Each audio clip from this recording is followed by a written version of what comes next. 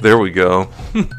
Howdy, hey, Randall K coming to you live from spectacular Spring Hill, magnificent Middle Tennessee, a somewhat undisclosed location. This is not the song I meant to queue up, but we're going to go with it, okay? Because that's what I got going. Anyway, let me sit up here and then maybe adjust the camera a little bit. I'll have the camera adjusted for something else, and anyway, it is what it is. Well, welcome to this Sunday evening episode of Bible News Radio. What we are calling Sundays in the Scriptures, something like that. Anyway, we're going to be looking at Scriptures tonight, and thank you for joining me. But first, a little bit of housekeeping here. For those who are watching the video, I'm going to call your attention to the ticker running along the bottom of the screen. And if I just timed that a little quicker, I could have done them in order.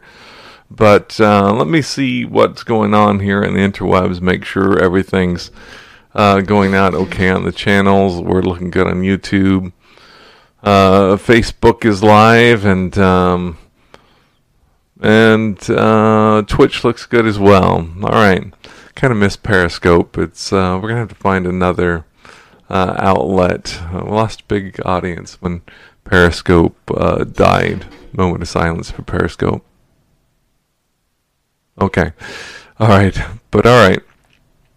So, if you want me to give you a shout out as you're viewing, just go ahead and put anything in the chat box on whatever platform, and I'll be watching for those. As I get an opportunity. So the ticker thing, you can text Bible News concatenated, 2 words squished together, Bible News to 33222, 2 3s, 3 2s, 33222. Text that on your mobile device on an SMS message containing just the text Bible News to 33222 if you're not already on our text message list, and that will get you notifications of this program and readings going on Daily Disciples and other interesting news things. And occasionally there might even be a giveaway or something coming up on that. And that's your way to keep in touch with updates regarding this program. If you want some Bible reading accountability, you can text Team Unstuck. Again, 2 words, but concatenated together, Team Unstuck to 33222, and what that's going to do is you'll get a daily message asking you where you're reading in the Bible, and you can go ahead and Stacy Lynn is already on the text message list, which is good to know because she's running it and sending out those messages.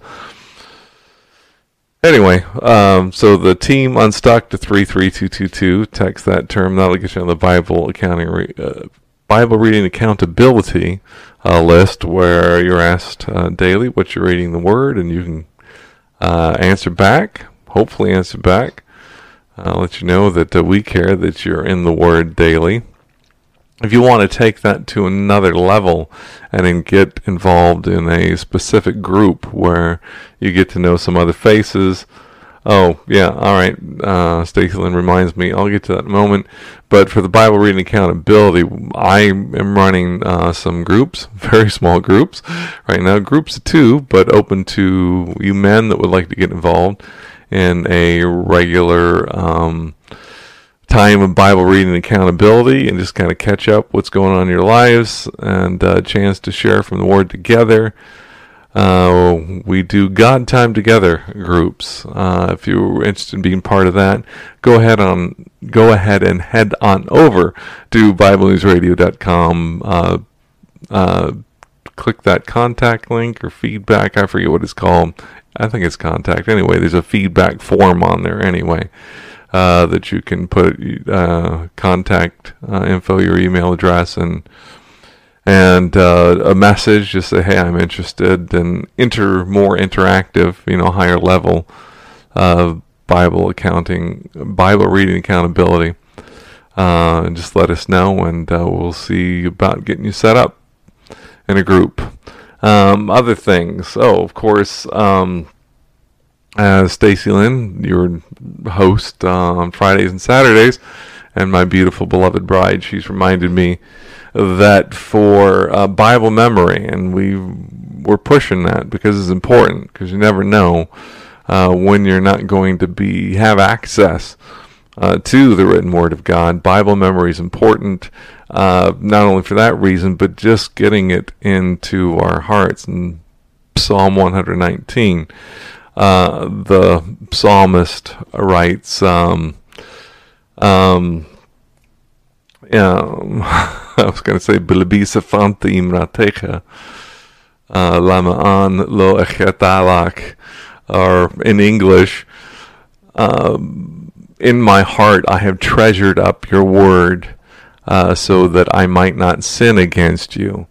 It doesn't say that I keep it on a bookshelf, or I keep the book dusted off, or keep it on the coffee table.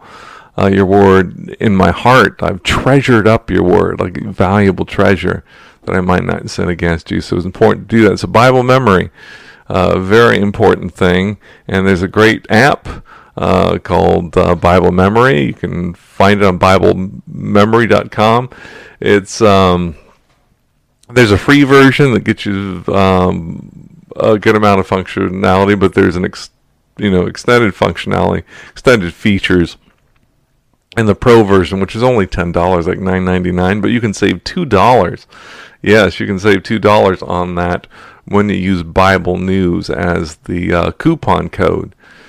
So when you're downloading the app, either from BibleMemory.com or through the Apple App Store or Google Play, be sure to use that code, Bible News. That'll save you a couple bucks on that.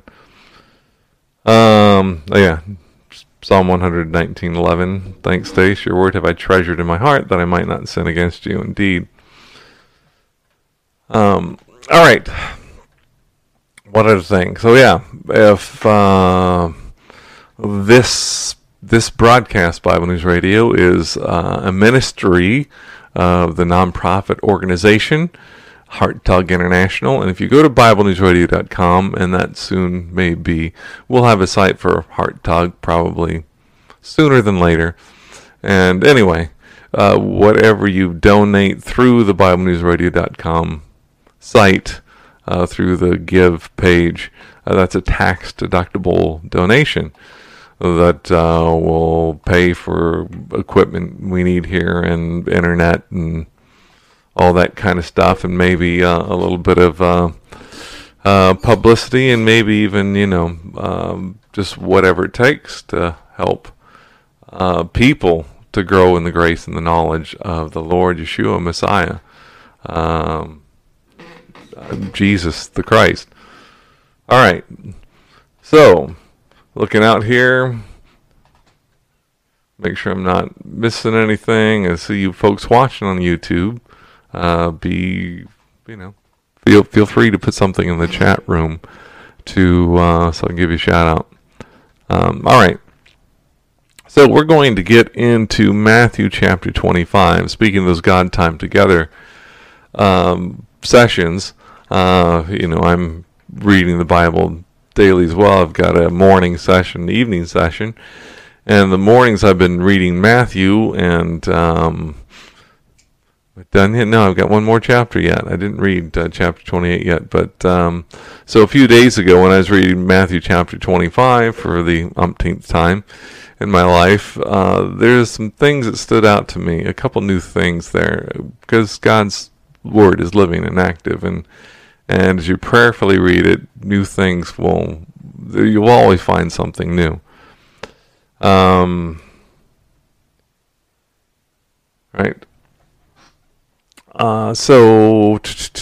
Yeah. So I don't have slides prepared for you like I normally do. We were doing some meet and greet with some new neighbors, and I got to talking and enjoyed that. And I've been messing with my business website and trying to get it migrated to a new host, and it was giving me some issues. Anyway, So I don't have prepared slides for you, so we're not going to do that. And you know what? I still have my name up here. That's not necessary. Y'all know who I am. Go away. Tonight we'll be talking about, will you be ready when the lights go out? Yes, that based, of course, on Matthew chapter 25, verses 1 through 13. And I'll just bring that reference up so you can turn in your Bibles or, scroll in your Bibles on your digital device, wherever you read the scriptures from. And let's do that prayerfully, shall we? Our Father who is in heaven, you are holy, holy, holy, righteous, faithful, and true. We do want your will to be done here on earth, in our lives, as it is in heaven. And so we offer this time to you to use as you will. As we approach your holy word with reverence, we pray that you would give us eyes to see and ears to hear, spirits that are receptive to your spirit, that our lives might be changed as a result of looking into your word. Open our eyes, our spiritual eyes, that we may behold wonderful things from your word, and use it, Lord God, to transform us into the image of your own dear Son, Messiah Yeshua, in whose worthy name I pray. All right. Let's see if I can get the text here queued up for you.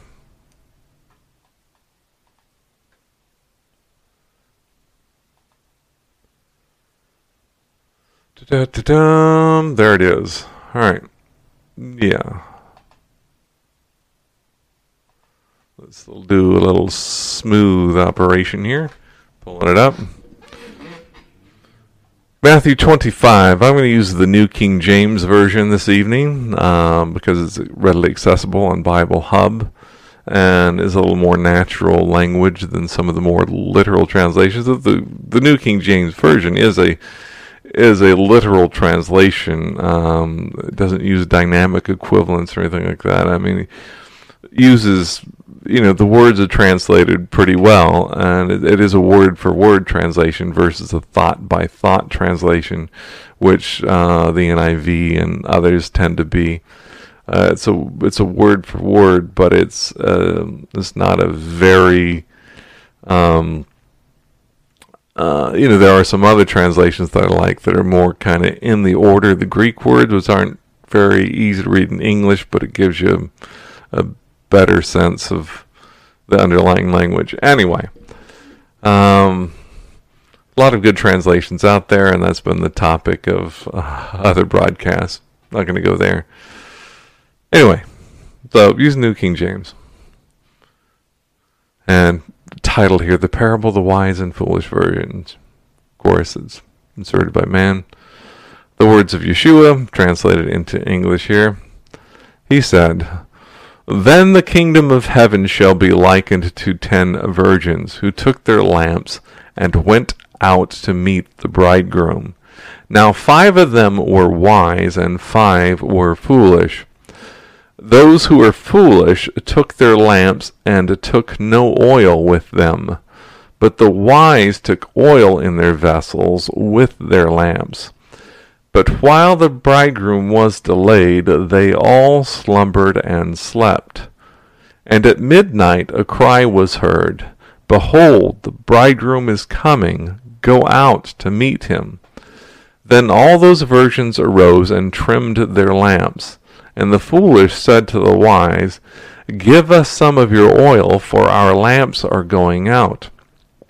But the wise answered, saying, No, lest there should not be enough for us and you. But go rather to those who sell, and buy for yourselves. And while they went to buy, the bridegroom came, and those who were ready went in with him to the wedding, and the door was shut. Afterward, the virgins came also, saying, Lord, Lord, open to us. But he answered and said, Assuredly I say to you, I do not know you. Watch therefore, for you know neither the day nor the hour in which the Son of Man is coming. All right. Well, the application is clear in verse 13. He says, this is the moral of the story. Watch therefore, for you know neither the day nor the hour which the Son of Man is coming. Son of Man being, of course, a messianic title taken from Daniel chapter 7, which is actually in Aramaic, that section of Daniel, written in Babylon.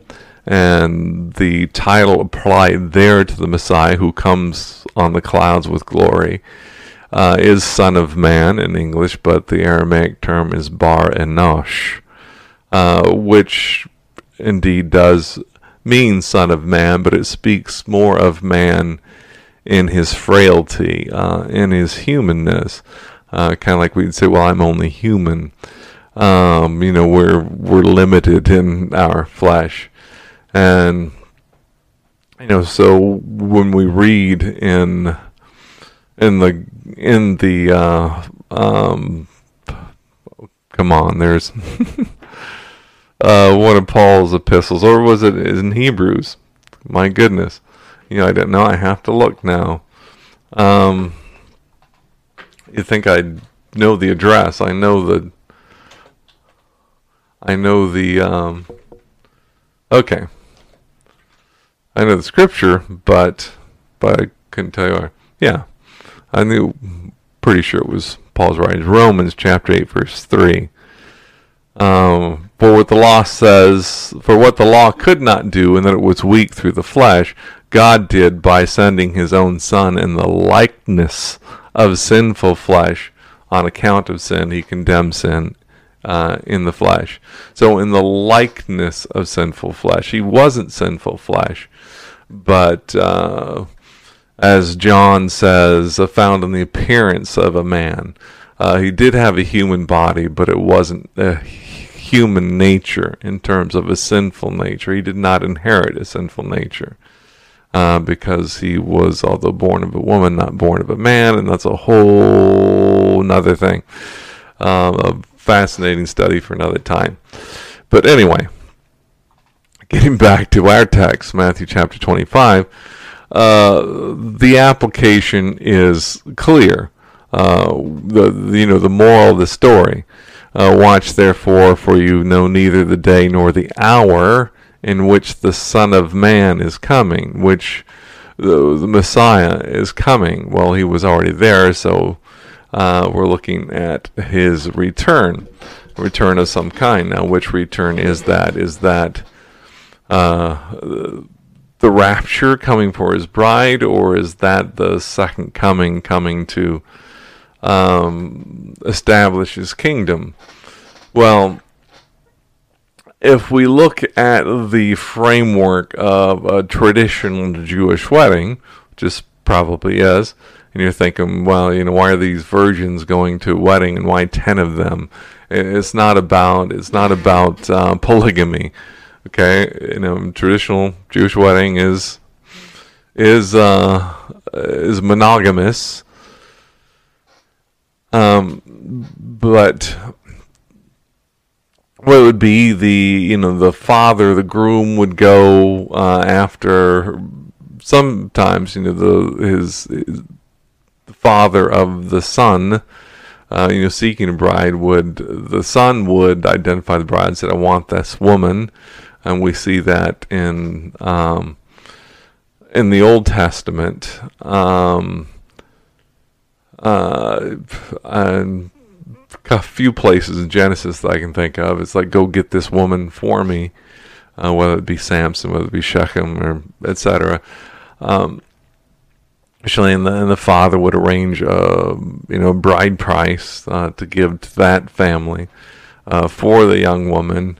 And then father would return home, and then at some point the son would go to fetch his bride. That could be, a year later. That could be a couple years later. That could be whatever. When things were ready, especially getting things set up where the son lives, the groom's family lives, and then he'd go fetch his bride and bring her to his place. Following that is a wedding, a ceremony, which is privy to a small group of people, relatively small. Again, we're talking traditional Jewish wedding in ancient days, not typical, Western world kind of wedding. But yeah. Oh, hi, Mama Jean over there on YouTube. Yeah, watch that for because don't know the time we don't. And so the son, the groom or bridegroom in old English, we shortened it to groom, and it would go fetch his betrothed, his fiancée, if you will, and brought her back to his family. There'd be a wedding ceremony, privy to close relatives and friends, and then after the wedding ceremony, there would be the wedding feast, which was attended by a lot more people, and something that would last, would be a week-long thing.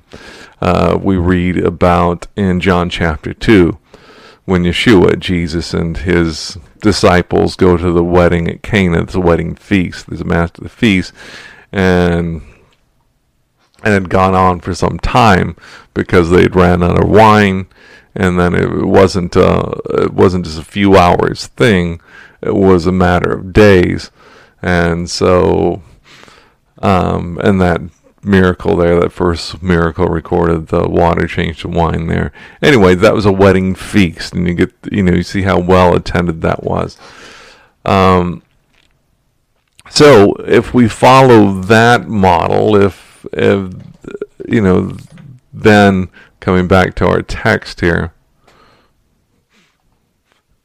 then these would either these virgins, these 10 virgins, they're either attending the wedding ceremony, in which case the bride has been fetched, and that would be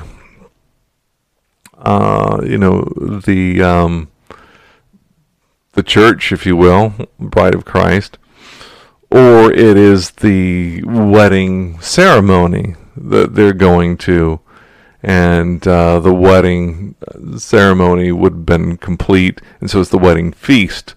So they're either, the bridegroom's coming either for the wedding ceremony or the wedding feast. But in any case, it's a privilege to attend either. If they're attending the wedding ceremony, then it's just it's good to be so close, to be considered privileged, the privileged few that attend the ceremony. If it is the wedding feast, and this is expanding the analogy, then these young women want to go there because it's a very sociable thing. It's also good to be at the wedding because you're seen as friends of the family, and there will probably be eligible bachelors there and that kind of thing. But I don't think the analogy goes that far. Not talking about Mormonism here, that there's going to be marriage in heaven and spirit babies and other planets.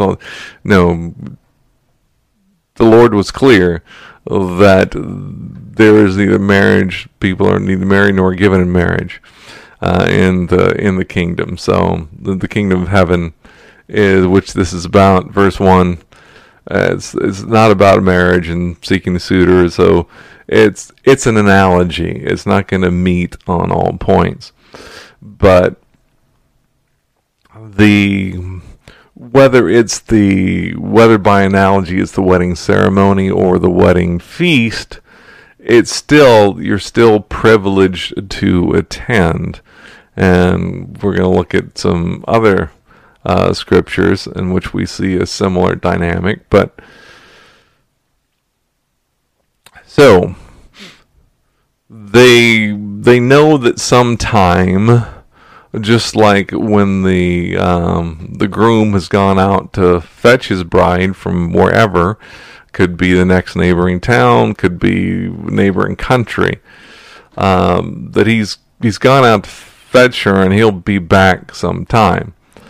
So they don't know when, it's not clear, but they know that he's on his way.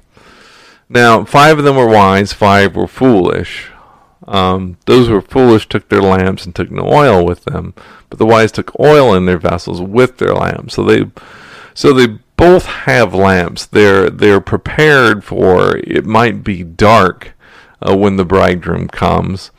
It could be daylight, could be dark. So they're taking lamps. They're prudent in that sense, but the foolish are taking no oil with them. Now, oil, whether we look at Zechariah 4, I'm going to turn there, you can look yourself, and other places, and anointing kings with oil, etc.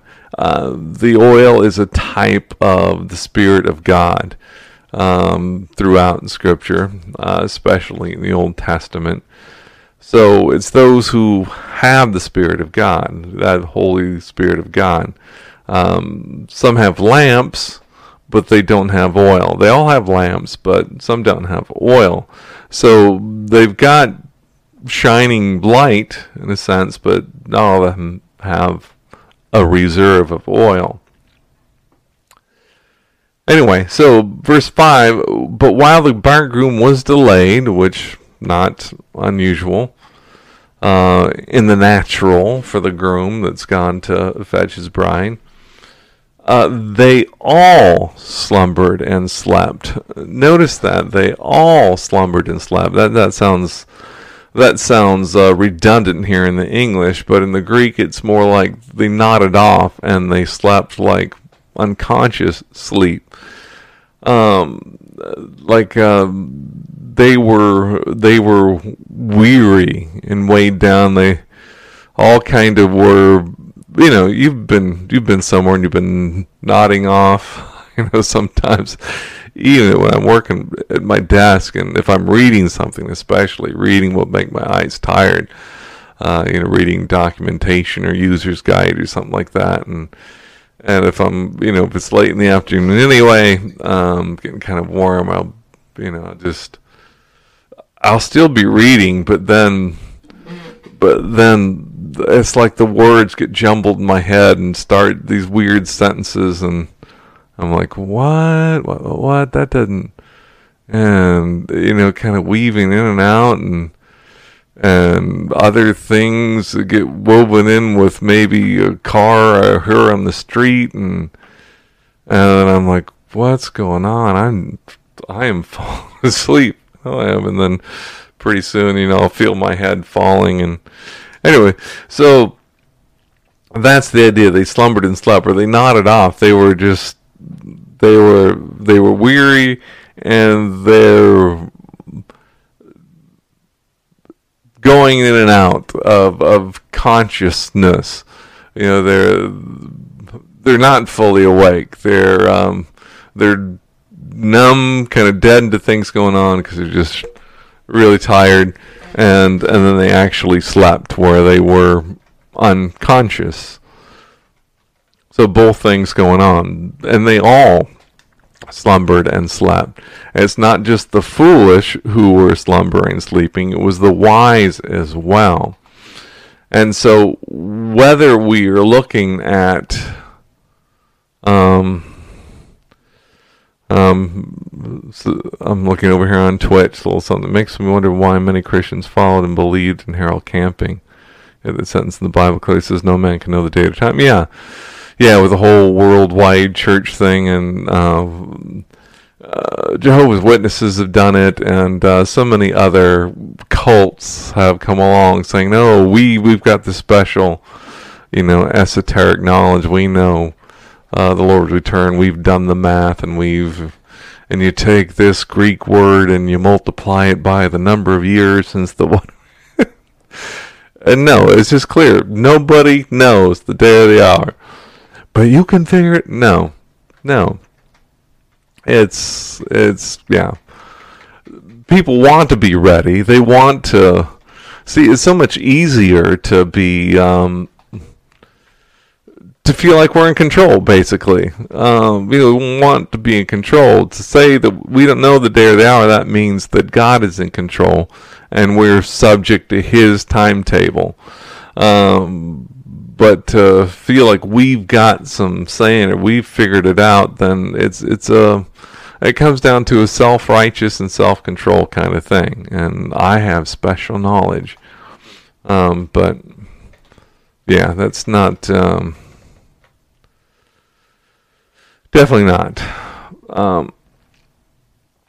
So they all slumbered and slept. So even those that had the oil, they weren't, alert all the time. They got tired. They started not off. They started, the bridegroom delays is coming, and they got a little too comfortable. And I'm just gonna snuggle up over here and just kind of prop myself up against the wall and wait until, and they were all nodding off.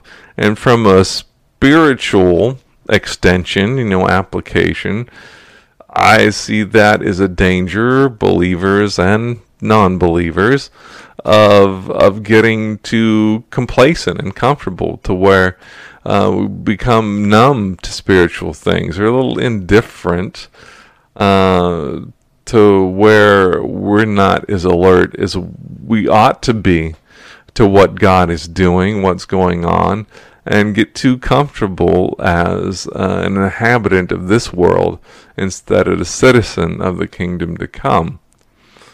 A little bit of an admonition and warning there. They all slumbered and slept. We need to be alert at all times. And I want to talk about them both having lamps. This little light of mine, I'm going to let it shine. Our people in just like the wheat and the tares and several other parables in the scriptures, and of course Jude talks about those who crept in unnoticed. There are folks that may look like believers that they may keep company with believers, and as John writes in his epistle, they went out from us because they were not of us, but they went out from us. They were numbered among the congregation, but they didn't belong there. So they can have lamps, and even lamps that give light, that show good works, if you will, but not fueled by the Spirit of God, fueled by really just limited human means of wanting to look good and appear good to others. Anyway, they all slumbered and slept, and at midnight a cry was heard, "Behold, the bridegroom is coming, go out to meet him." So this is their opportunity to, so they're, wherever they're at, indoors, so they need to go out because they're either going to the wedding ceremony or the wedding feast. And so then all those virgins rose and trimmed their lamps. So obviously they kept their lamps burning while they were hanging out, because it's getting dark, but then they slept. And the foolish said to the wise, "Give us some of your oil, for our lamps are going out."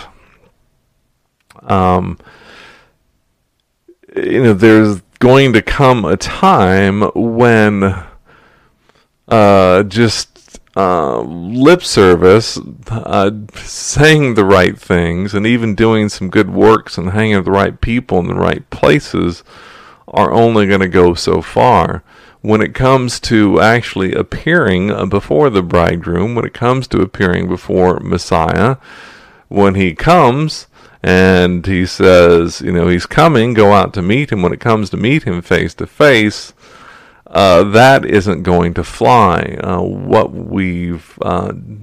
What some have done in the flesh, ultimately, the good works that have come out of their own motivation and for their own purposes, aren't going to be enough. They're not going to. That doesn't get them entry into the kingdom. It's only what Messiah has done. It's the spirit that God has given. It's by spiritual rebirth that gets one into the kingdom. And in this case, out there to meet the bridegroom. So the fool has said to the wise, give us some of your oil, for our lamps are going out. But the wise answered, saying, no, lest there should not be enough for us and you, but go rather to those who sell and buy for yourselves. This is, something, a relationship with the Lord. A spiritual rebirth is not something that can be passed on in the sense of just by proxy, or it's not inherited. You can't inherit a relationship with God because your parents were believers. You're going to be, or even growing up in a culture of Christianity, like is very common here in Tennessee. There's a cultural Christianity. There's a lot of churchgoers, and a morality, a certain morality that is pervasive and is Christian by heritage, but that doesn't make each person right with God. They may say the right things and do a lot of the right things, moral things, things that would be considered Christian, but without being born again, without being born of the Spirit, which comes by repentance, recognizing that one, no matter how much good they do, it's not good enough to measure up to God's holiness, recognizing that all have sinned and fall short of the glory of God. And that, as Isaiah says, our righteousness is as filthy rags. By comparison to God's holiness, the best that we can offer, our righteousness is as filthy rags. We can't measure up. There's none who does good, no, not one. We all fall short. All we like sheep have gone astray. Recognizing that and realizing that the wages of sin is death, and that we stand condemned before God's holiness and His righteousness and His sovereignty. We stand condemned, recognizing that we're hopeless unless He grants us mercy and grace, and to recognize that, repent of that, to say, I'm not going to follow that way, and to receive the free gift of life that's offered in Christ. The wages of sin is death, but the free gift of God is eternal life in Christ Jesus. It's not something that that's passed to us across the table or over the counter. It's not something we earn, or it's in Christ Jesus. It's in Messiah Yeshua.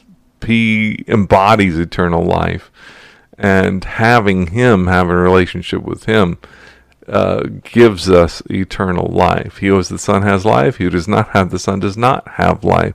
John writes in his first epistle. it's a personal thing. It's not something that can be passed on through heritage, or you can't borrow it from someone else. You've got to have it for yourself. So the foolish said, "Give us some of your oil, for our lamps are going out." It's not something, a relationship with God, with indwelling of the Holy Spirit is not something that is for sale or for lending. It's something you have to get for yourselves.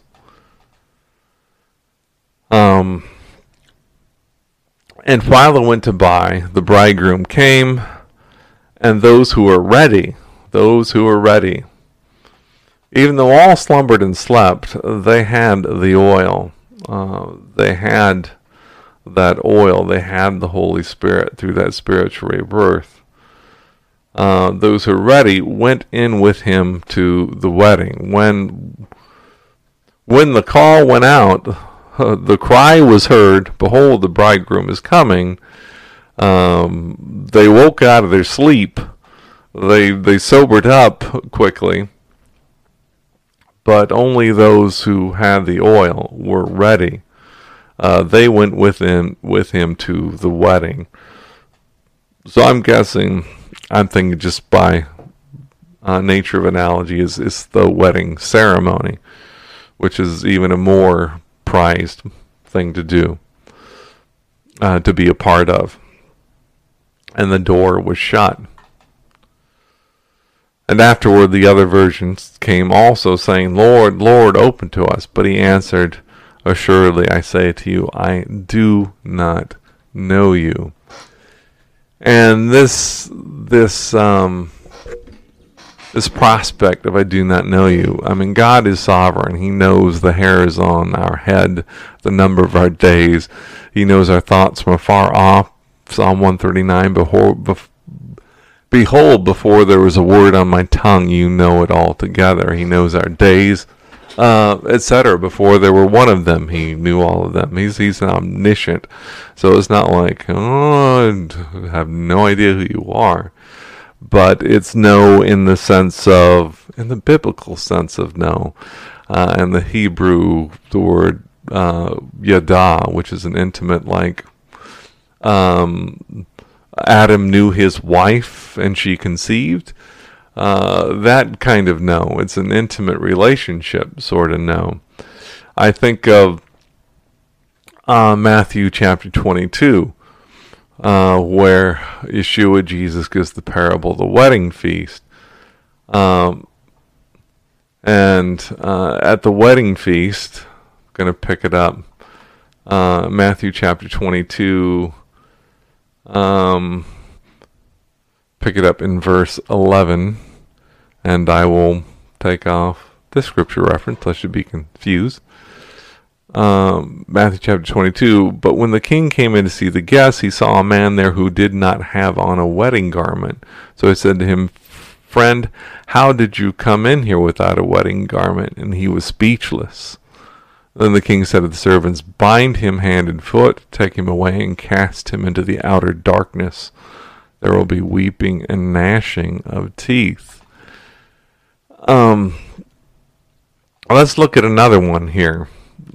Similar dynamic in Matthew chapter 7.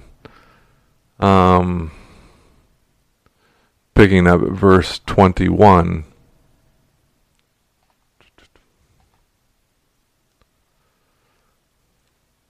"Not everyone who saith unto me, Lord, Lord, shall enter into the kingdom of heaven, but he that doeth the will of my Father which is in heaven.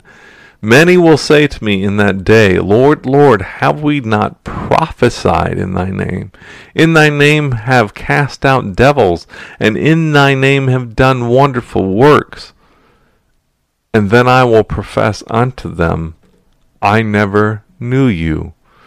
Depart from me, ye that work iniquity." So, we're not talking people who just rebellious, sex, drugs, rock and roll, in the mafia, or, in a gang, whatever. Just clueless and irreverent to the things of God. But here, that day, that we don't know the time or the hour, the Lord says, many, not a handful, not a few dozen, but many will say unto them, be that day, Lord, Lord. They'll call him Lord, not, Jesus effing this or whatever. Lord, have we not prophesied in thy name? And in thy name cast out devils. I don't know how many of you have cast out demons. But apparently it's possible for people to cast out demons. God will honor his name, but not to know him. And in thy name done many wonderful works. Sometimes they say miracles. They've done things that bring glory to God. And then I will profess unto them, I never knew you. Depart from me, ye that work iniquity. Well, isn't it good to cast out devils, demons? Isn't it good to do wonderful works that, bring glory to God? Aren't those good things? Why is that iniquity? Why is that lawlessness? Well, it's lawlessness because it's insincere. It's done on behalf of those. It's saying Jesus is Lord, but not making him their Lord, not being in a relationship with him, not being born again, not being born of the Spirit, not having that reserve of oil. Just a shining light, no doubt, but done in their own power, of their own motives, and for their own purposes. Just like Yeshua, Jesus talks about, do not be like the Pharisees, who like to pray in the street corners, to be heard, and who make a big show of their giving. Because verily I say to you, they have their reward. They were doing good things, giving to the temple treasury, praying, etc., but it was to be seen of men, to be seen as someone righteous. And so these passages tell me that there are many who are part of a congregation, part of a fellowship, that are doing some good works, they're doing some things.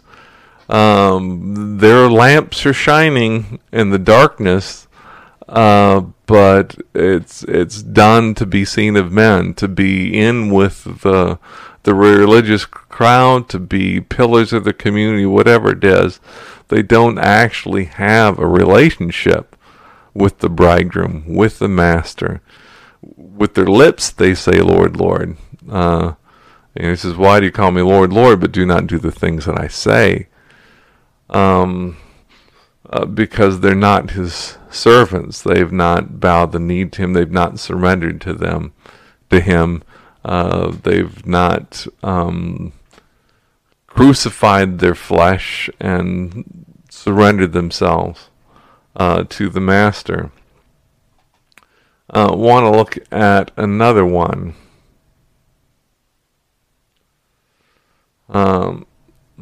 Similar dynamic here. Luke chapter 13. Let's pick this up in verse 22. And he said to them, and he went through the cities and villages, there we go, teaching and journeying toward Jerusalem. Then one said to him, Lord, are there few who are saved? And he said to them, strive to enter through the narrow gate. And the idea of narrow there in the Greek language is stenos. We get our word stenography. It's narrow. It's constricting. You can't go through it carrying all your worldly goods through it. They won't fit. It's narrow. It's trying. you got to come through it basically stripped of yourself to come through. It's something it's difficult to get through. It's straining. It's narrow in that way. It'll strip away what the excess stuff. You think of a colander or something like that, or something where you're straining vegetables. It's very little can pass through, and what you don't, what you don't want gets stripped away. Strive to enter through the narrow gate, for many, this is sobering. Many, I say to you, will seek to enter and will not be able, because it's not something we can do. It's not something we can do in our flesh. There's none who does good. All have sinned and fall short of the glory of God. We can't be good enough. But many will seek to enter and not be able, because we are just not able. It's not something to be humanly done. When once the master of the house has risen up and shut the door, and you begin to stand outside and knock at the door, saying, Lord, Lord, open for us, and he will answer and say to you, I do not know you, where you are from. Then you will begin to say, we ate and drank in your presence, and you taught in our streets. But he will say, I tell you, I do not know you, where you are from. Depart from me, all you workers of iniquity. There will be weeping and gnashing of teeth when you see Abraham and Isaac and Yaakov and all the prophets in the kingdom of God, and yourselves thrust out. They will come from east and west and from the north and south and sit down in the kingdom of God. And indeed are those who will be first, and there are those who will be last. Of course, he was speaking to Jewish people there. And, a lot of them were thinking, just by heritage, because of our genealogy, we're good with God. We have a part in the world to come because we're Jews. We have the temple here, and the temple here, of course, is proof that God is with us. That wasn't true with Solomon's temple. Go back to Jeremiah before that temple was destroyed by the Babylonians. And there was a sense of confidence, well, because the temple is here, we're good with God. And God says through Jeremiah, do not say to yourselves, the temple of the Lord, the temple of the Lord of these. Don't put your confidence in these outward things, thinking that, this is proof of your relationship with me. It's not. It's an inward relationship. It's something personal. Oh, we ate and drank in your presence. You taught in our streets. And he's going to say there'll be weeping and gnashing of teeth. You'll see Abraham and Isaac and Jacob, the ones, you're calling the God of Abraham, Isaac, and Jacob, and all the prophets. You'll see them, but you yourselves thrust out. It's like, wait a second, there are forefathers, but he says they will come from the east and the west, not here in Jerusalem.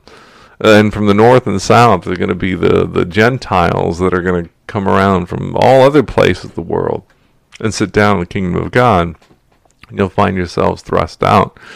So again, heritage and outward trappings are not something that are going to, those don't get you a seat in the kingdom to come, the world to come. There's only one way of admission, and that's to have oil in your lamps. That is to be born of the Spirit, to be born from above. And that is by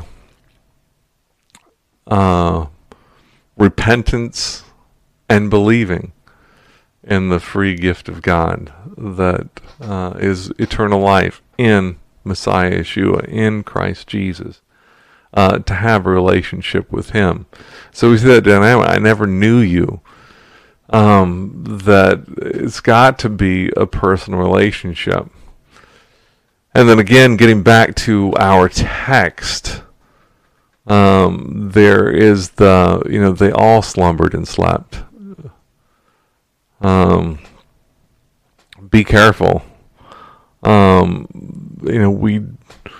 Those of you who have been born from above, that you've been born of the Spirit, that you have a relationship with Messiah. He's your master. He really is your Lord, and you are his servant.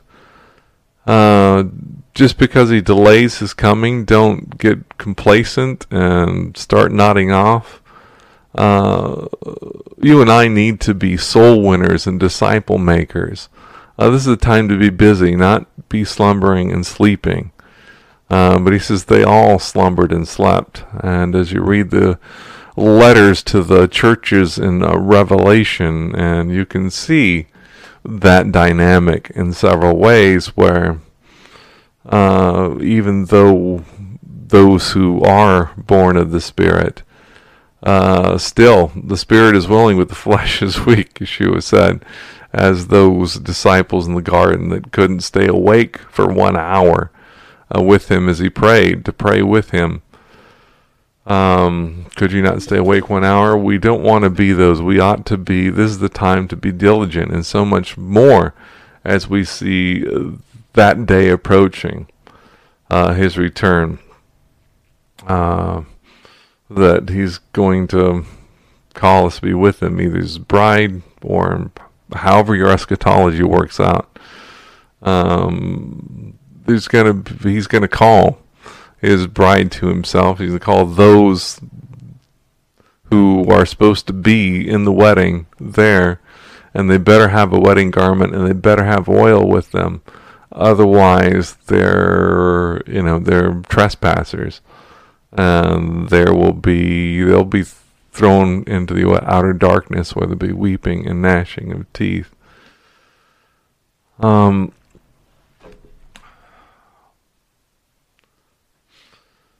It's something you got to buy for yourselves. That oil is something, a relationship that you need to have. Examine yourself. Just because you were part of a fellowship, maybe you're even a member of a church, doesn't mean that you were born of the Spirit. You might enjoy the worship time, you might enjoy the singing, the prayer, but examine yourself, as Paul writes to the Corinthians in chapter 11. Examine yourselves whether you be in the faith.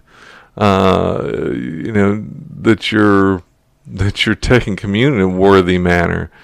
Make sure that your conscience is clean and your record is clean with the Lord. That you're taking up your cross daily and following him.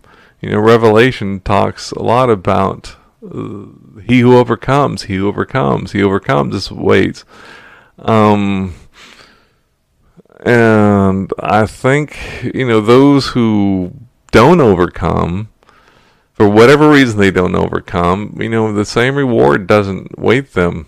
Whether they just got tired of waiting or, Yeshua in other parables talks about, the servant who's about doing the master's work when he comes. For those who says, "Oh, my Lord delays his coming," they begin to get drunk and beat their fellow servants. In the church, they're gossiping and talking bad about this person, and the Lord's going to come in an hour when they do not expect, and something's wrong with that. If my pastor said it well. And examine yourself if you're in the faith. Look at what your attitude is toward the Son of God. Do you love the Lord Yeshua? Do you love the Lord Jesus? Do you want to get to know him more? Do you want to grow in the grace and knowledge of him? What's your attitude towards the Scripture? Do you love the Word of God? Are you treasuring it up in your heart? Do you love to find new things into it? Do you ask the Lord to reveal new things? Or it's like, okay, I did my 10 minutes of Bible reading this week. Let me check that off my list. Reading the Bible is so boring. Check yourself before you wreck yourself or end up in outer darkness. What's your attitude towards salvation? Is it a joyful thing? David says, restore unto me the joy of my salvation, knowing that you've been redeemed from the outer darkness ought to be a cause for joy. What is your attitude towards the saints? Do you love the brethren? Do you think it's good and a pleasant thing for brethren to dwell together in unity, striving for unity, to be of one mind and seeking to edify one another? Or it's, so I went to church, did the Sunday service, did my duty, can't wait to get out of here, go to lunch, go home, watch the game, or whatever. Do you love being among the body? And, of course, what's your attitude towards sin? Does it grieve you when you have an impure thought, an impure motive, when you've actually done something? It's been conceived in your mind, you actually carry it out. Does it just devastate you and break you that you've sinned before the Lord, like the prodigal son? I'm no longer worthy to be called your son because I messed up. This gift that you've given to me, 'tis on your earth I stand or move, and 'tis your air I breathe. Did these gifts, did I sully them? Did I mess them up? Did I take them for granted? So let's examine ourselves to see if we're in the faith, and let's not get caught off guard when the announcement, the bridegroom comes. Go out to meet him. Better make sure you have some oil in your lamps. All right. Well, with that, I will bid you a good evening, and sorry I haven't been keeping up on the chat rooms there. Doesn't look like I missed a whole lot. Well, good. All right. Well, the Lord bless you, keep you, make his face to shine upon you, be gracious unto you, lift up his countenance upon you, give you peace. May you go forth this week having the strength, the divine strength, and the joy of the Lord. The joy of the Lord be your strength as you go out to make disciples, be soul winners, and be ready for the kingdom by adding to it those who are calling. The harvest is the harvest is plentiful, but the laborers are few. Though many are striving to enter by the narrow gate, they can't do it in their own power. And there are some who aren't, who don't even know where the gate is or who the gate is, and you can tell them. All right. Go with God, people, because he loves you. Good night.